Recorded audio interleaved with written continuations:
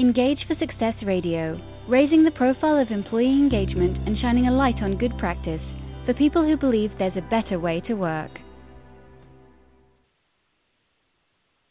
Good afternoon and welcome to Engage for Success Radio, show number 286. How the drive to achieve leads to organisations zombifying their people. So we're going to be talking about exactly that today, how the drive to achieve in organisations is zombifying their people.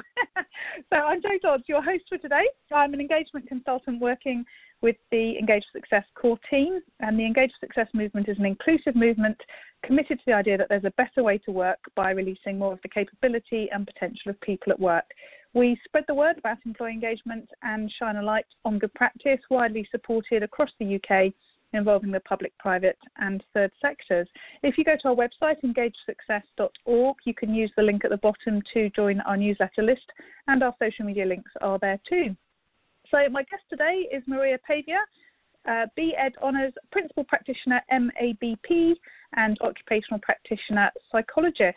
So welcome, Maria. Thanks for joining me. And people might be wondering why I keep skipping over my words. You almost didn't get here on time, did you? We had some technical problems. So I'm slightly flustered, but it all will be well now, won't it? Oh, I'm saying that, and now I can't hear you. Wait, in a way, Maria, I can hear you now. Oh, you can hear me? Oh, no, just to add to it. So, yes, I am here, I promise. And exactly, you are here, so that's brilliant. Lovely. So let's start again. So, Maria, welcome, and tell us a bit about you. Okay, thank you, Jo. Well, yes, my name's Maria Paviour, and I'm a registered psychologist. So my background was originally in studying biology and psychology at university, and that's where I kind of came from. So my interest has always been in not just the psychology of it, but actually what's going on in the brain. So it's been natural for me to kind of my career to sort of lead me into the neuroscience side of things, and that's really my key kind of approach. It's looking at things from the science of the brain. So that's what I do, and what I do a lot of the time is working in the public sector. I work in the corporate sector as well, but I do quite a lot of work in the public sector, helping people to understand how to get people to work to their very, very best and to be able to perform to the maximum. So my background is really as a positive psychologist, which means that we're the kind of guys that are, rather than thinking what's average, we're the guys that are going, okay, so that bit of data is completely out of the data set. It's completely off the charts. What makes that person so much better at whatever it is they're doing than all the rest of us? Let's study that. So that's what we do as positive psychologists. It's study the things that are working really well.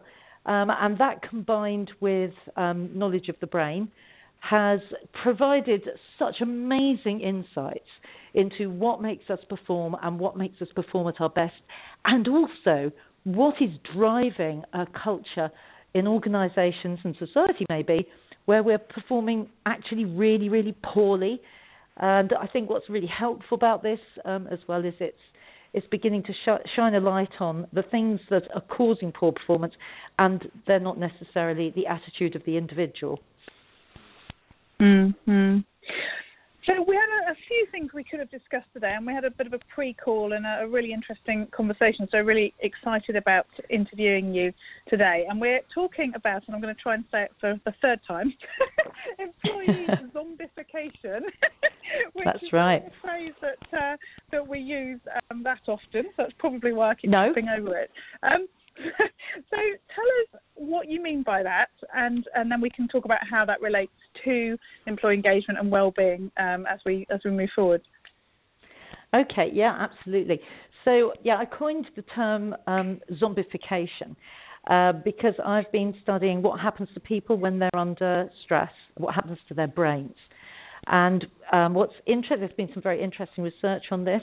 People like Stephen Porges has been doing research on his theory that demonstrates that when we're under a great deal of stress, we don't just become anxious. Actually, there is another mechanism.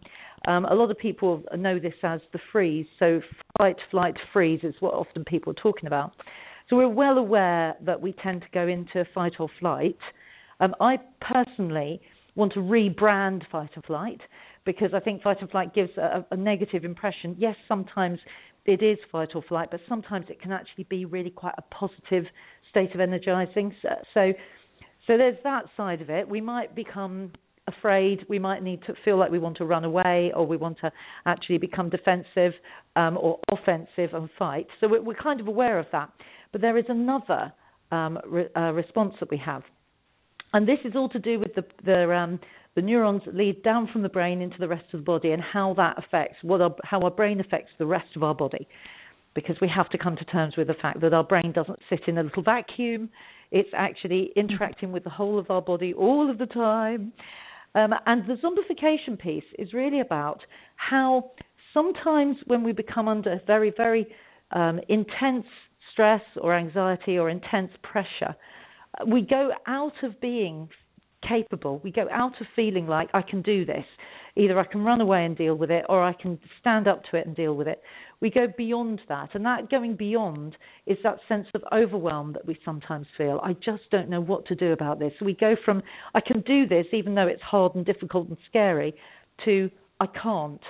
And that's a small change, but it actually is driving a very, very different neural response. It's a very different brain response. And it actually leads to this process that I call zombification. So when you dial that response right up, you can end up in the place where people, and this is not their fault, so be really clear about this, people without it being their fault at all, due to the ecology, I call it the ecology, it's the environment we're working in. We're animals, basically. And so even when we're living in the world of work, it's still an ecology. May not be where the badgers play in the sunshine, but it's still an ecology of work. And what happens is if that ecology is driving us into a state where we're feeling more than just energized and capable, it can actually push and dial up this response, which means that we start going out of capability. And that's a real brain state. It's not a psychological state. It's not a fluffy thing. It's not attitudinal. It's not somebody choosing to just give up. This is the brain actually is turning up the dial on freeze and actually turning off certain capacity and certain capability that we have in our brain, literally shutting down part of our brain. And that is the process that I call zombification. So this is the point where I say that because we had some technical issues at the beginning of the show, clearly my brain was shutting down a bit, which is why A, I couldn't pronounce it, and B, I got the title slightly wrong as well. Clearly, I was going into that natural state where it was all going horribly wrong in my head. I mean, I'm being flippant, but I guess that is sort of what was going on, wasn't it? Well, do you know, you say flippant, but actually that's exactly what was going on. I'm sure it was for you. You know, I'm sure it was entirely my fault and not yours, to be perfectly honest. No, it was technology. I pressed the button and it didn't work either. It's in all seriousness, no, you're absolutely right. Certain things happen, and when we are under a great deal of pressure or stress. To start with, we start seeing more clearly, so the more light goes into our eyes because our pupils dilate and we hear better, and certain things like our liver releases glucose, so we've got more energy, and all of that, that's great. But certain other things start to happen if that goes too far. Like I say, it goes into that, what we feel is like a sense of overwhelm. And when that happens, there are certain capabilities that we know from the research and the science we are not able to draw upon. So one of them is, and most of us can relate to this because we go, oh gosh, yes, that makes sense. Our decision making, the capability for decision making drops right away. So our ability to make good quality decisions just kind of flies away. And excuse me, most of us, I think, recognise that when we're under stress, we probably don't make the best quality decisions. I think that's most people say it's a bit of a given, really. But then we've also got problem solving. When we're in this state, our problem solving capability just closes down. And again, a lot of us would say, yeah, if I'm under stress, I'm not very good at solving problems. Likewise, our ability to be creative. If you say to somebody, right, be creative now, come on, get on with it. They're very unlikely to be capable of creativity. Exactly the same thing. The brain closes down, the more stress there is, the less creative the brain gets. So those are things which kind of make sense. One of the things which most of us will not admit to, because we rarely do, and that's that when we get into that state where we're dialing up this kind of freeze state, it also closes down our ability to cooperate with other people. Now, most of us will say, I'm always cooperative, what are you talking about? But the truth is, it actually prevents us from being able to do that.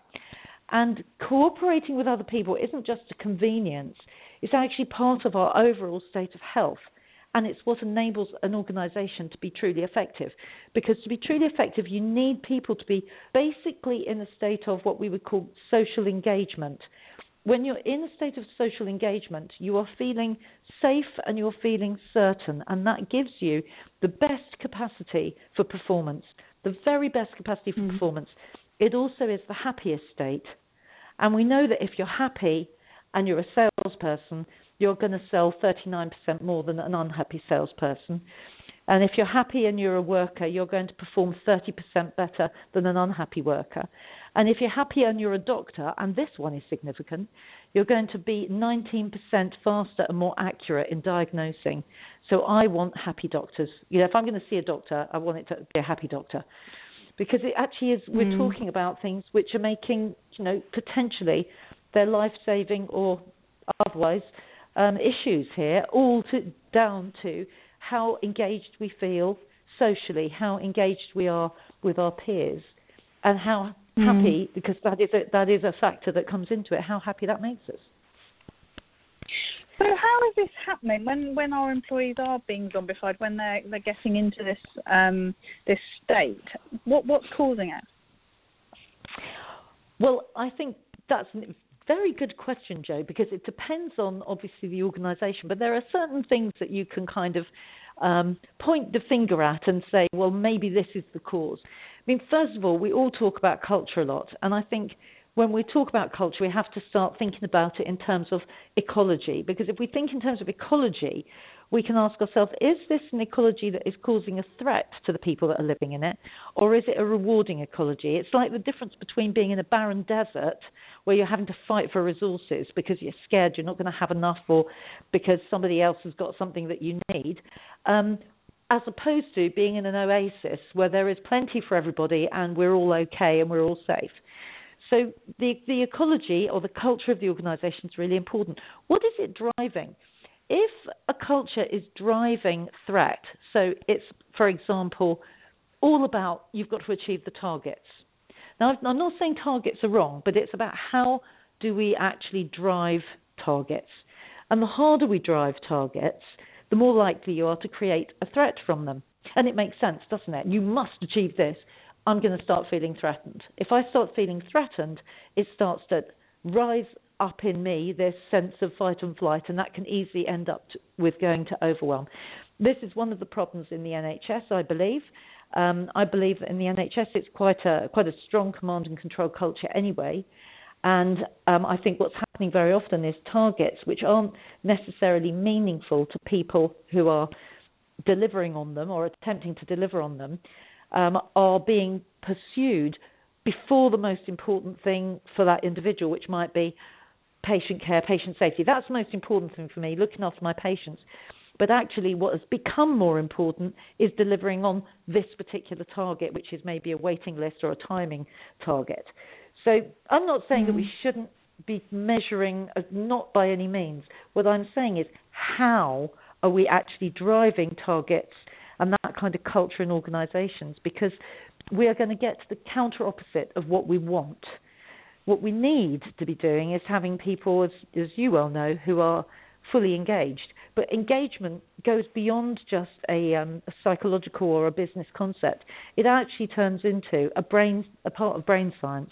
Engagement is about how we actually relate to the ecology of work, and that can either create great performance and outcomes, or it can create not only poor performance, but illness, reactivity, loss of reputation, and goodness knows what else.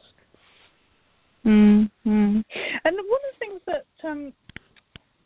we talked about when we were preparing for this is the fact that obviously we have managers managing people, but those managers are being managed themselves, and there's all sort of layers of management. And Absolutely. so quite often people are creating an issue with the people they manage, but part of it is that's been created for them, isn't it? And I guess does it build up because you have those layers where people are feeling under pressure and then creating more pressure, and it just gets worse as it goes down or up the management structure?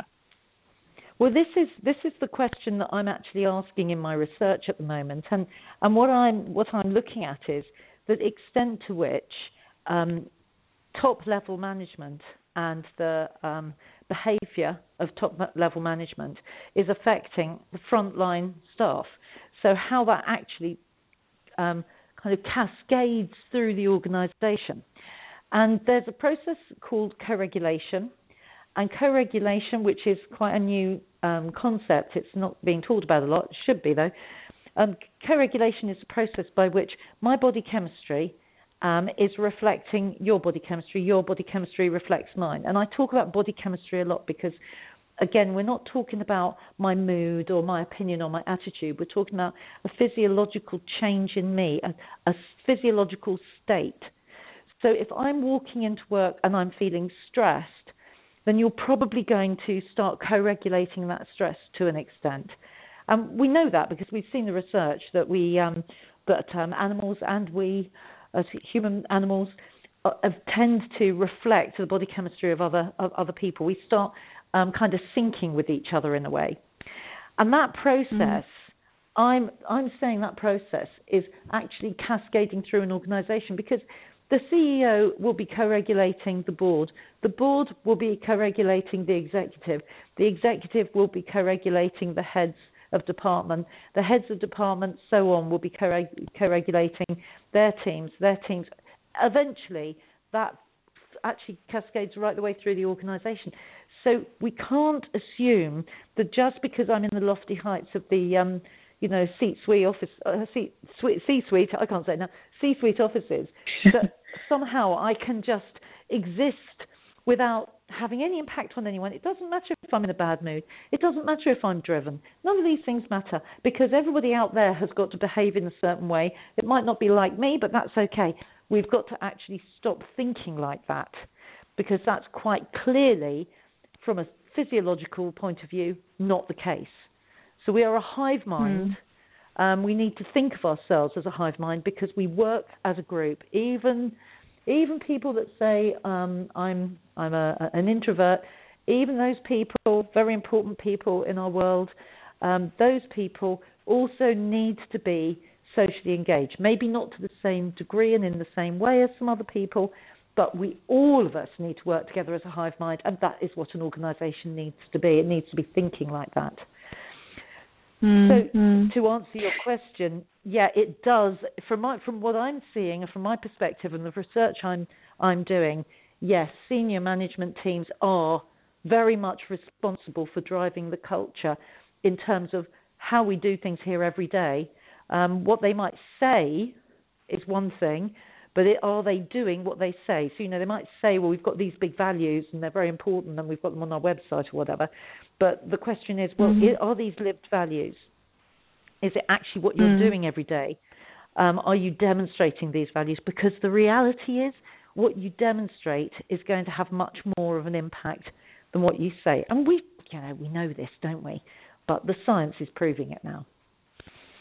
You used a phrase which sounds like it could almost be positive, but then actually when you think about it, it isn't at all. You talked about extreme management when we were preparing for this. And what do you mean by that? Well, extreme management is another way of looking at the type of management that is sometimes called white-collar psychopath or white-collar psychopathy.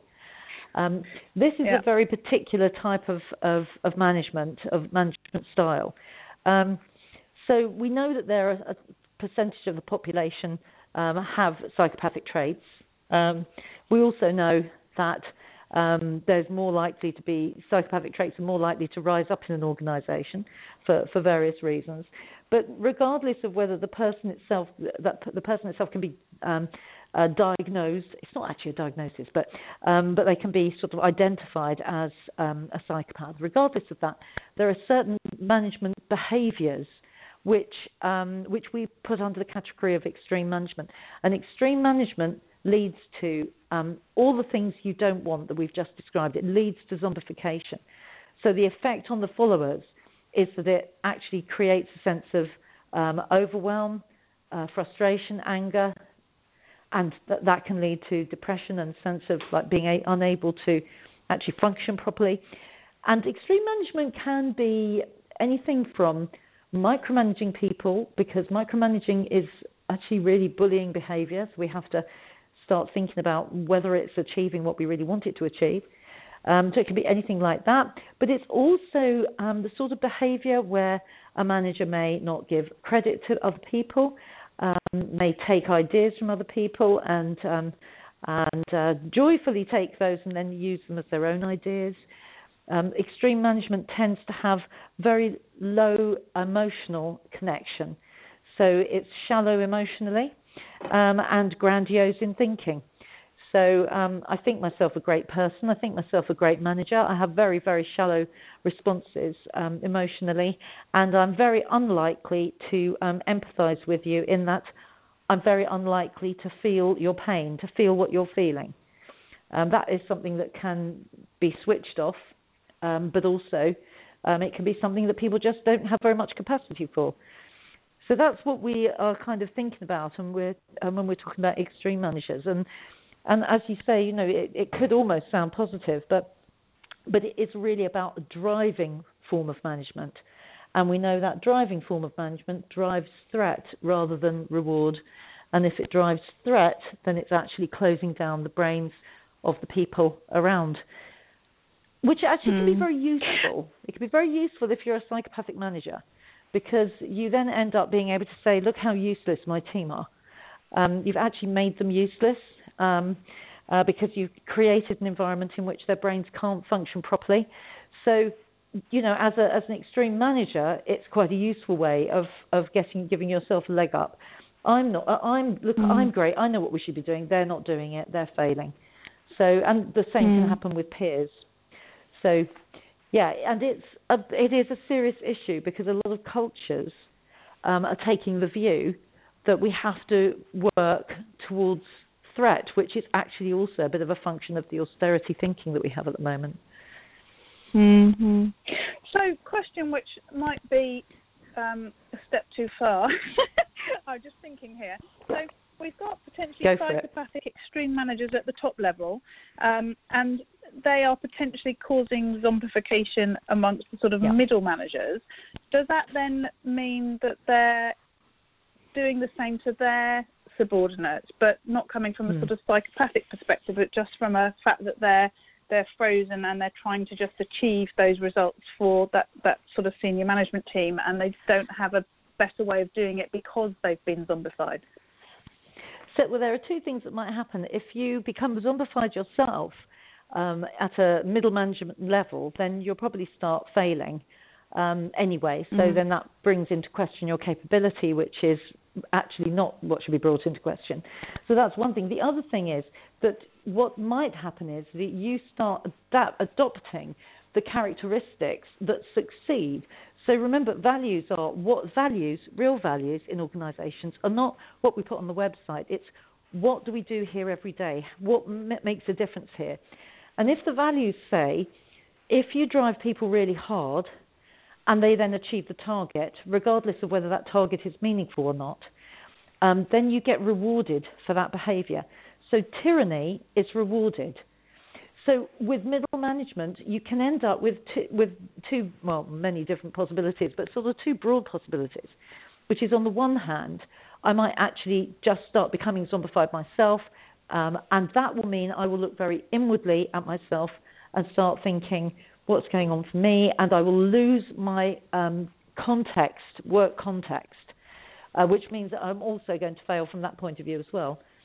Or alternatively, what might happen is you choose to take a tyrannical approach because that is the way that you can succeed. So then tyranny becomes the usual way of behaving in the organisation. That becomes the modus operandi for the organisation. If you want to be successful here, you have to use tyranny to get there. And I think a lot of people probably can recognise that kind of thinking, because you see people becoming sometimes in certain cultures, becoming really very much more tyrannical and not actually very objective, in fact, but they think they are. But not objectively thinking, how am I going to achieve more, but more thinking, well, subjectively, I'm going to use behaviours that have been used on me, pass the buck, send it down the system, cascade it down. That's how you, and actually by doing that, you join that club, you're a part of that club, and for a period of time, you're going to succeed until actually you're no longer needed. And then you'll probably be scapegoated. Yeah. Well, that's what tends to happen from my experience anyway, from working with various organisations. Yeah. So we're just going into the last few minutes of the show. What can managers do to minimise or eliminate this zombification for themselves or for their team? Well, the first thing is to bear in mind, the very first most important thing is to bear in mind that this is not your fault and it is not your team's fault. This is what is going on in your brain. And I think it's actually quite a liberating thing to be told. It's not you. You're not a troublemaker. You're not difficult. You're not incapable. You're not incompetent. I've heard people say to me before, I feel I've lost my competence. Well, you just can't access it right now. So what I would say, the first thing to do is, first of all, don't be hard on yourself. This is your brain, and what it's doing is not a bad thing. It's a survival mechanism. It's doing a shutdown to protect you. It just might not be the ideal thing for you to do at work, but that's why it's doing it. So your brain is showing a form of competence. So recognizing that is the first most important thing. The second thing to do is to remember that it's not so important to change your attitude. It's much more important to change your behavior and your state. So you can change your state easier than you can change your attitude. So let's not try thinking our way through this. Let's try acting our way through this. And the things that you can do are to take measures which are going to be more helpful to yourself, more sustaining to yourself. So get out at lunchtime and have a walk and build some of your serotonin. Get in the sunshine if you can. Talk to people. Sit down opposite somebody, have a cup of coffee or a cup of tea, look at each other and talk about your issues. When you do that, you build up your oxytocin levels. That really does help to reduce your stress levels. And also, if you've been seeing it on the TV, you can do a bit of power posing. Power posing helps you to feel like you're back in your power again. And it has an effect on your brain, which is a very powerful effect on your brain, which helps to reduce your levels of stress and also increase your sense of feeling a little bit more powerful and in control. So there are some things that you can actually do. But underneath it, behind it all, what we need is organisations to start recognising that the best way to perform is to start thinking about what the culture really means and whether the culture is truly rewarding or whether it is wittingly or unwittingly driving threat.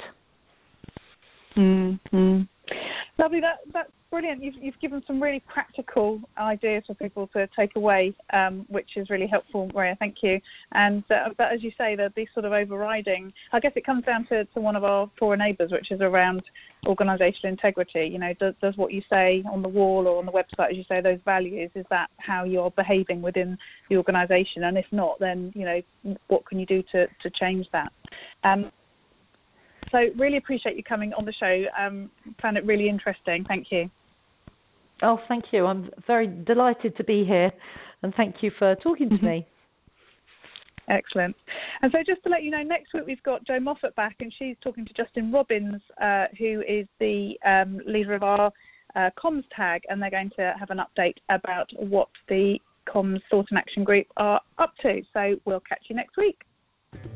Engage for Success Radio, raising the profile of employee engagement and shining a light on good practice for people who believe there's a better way to work.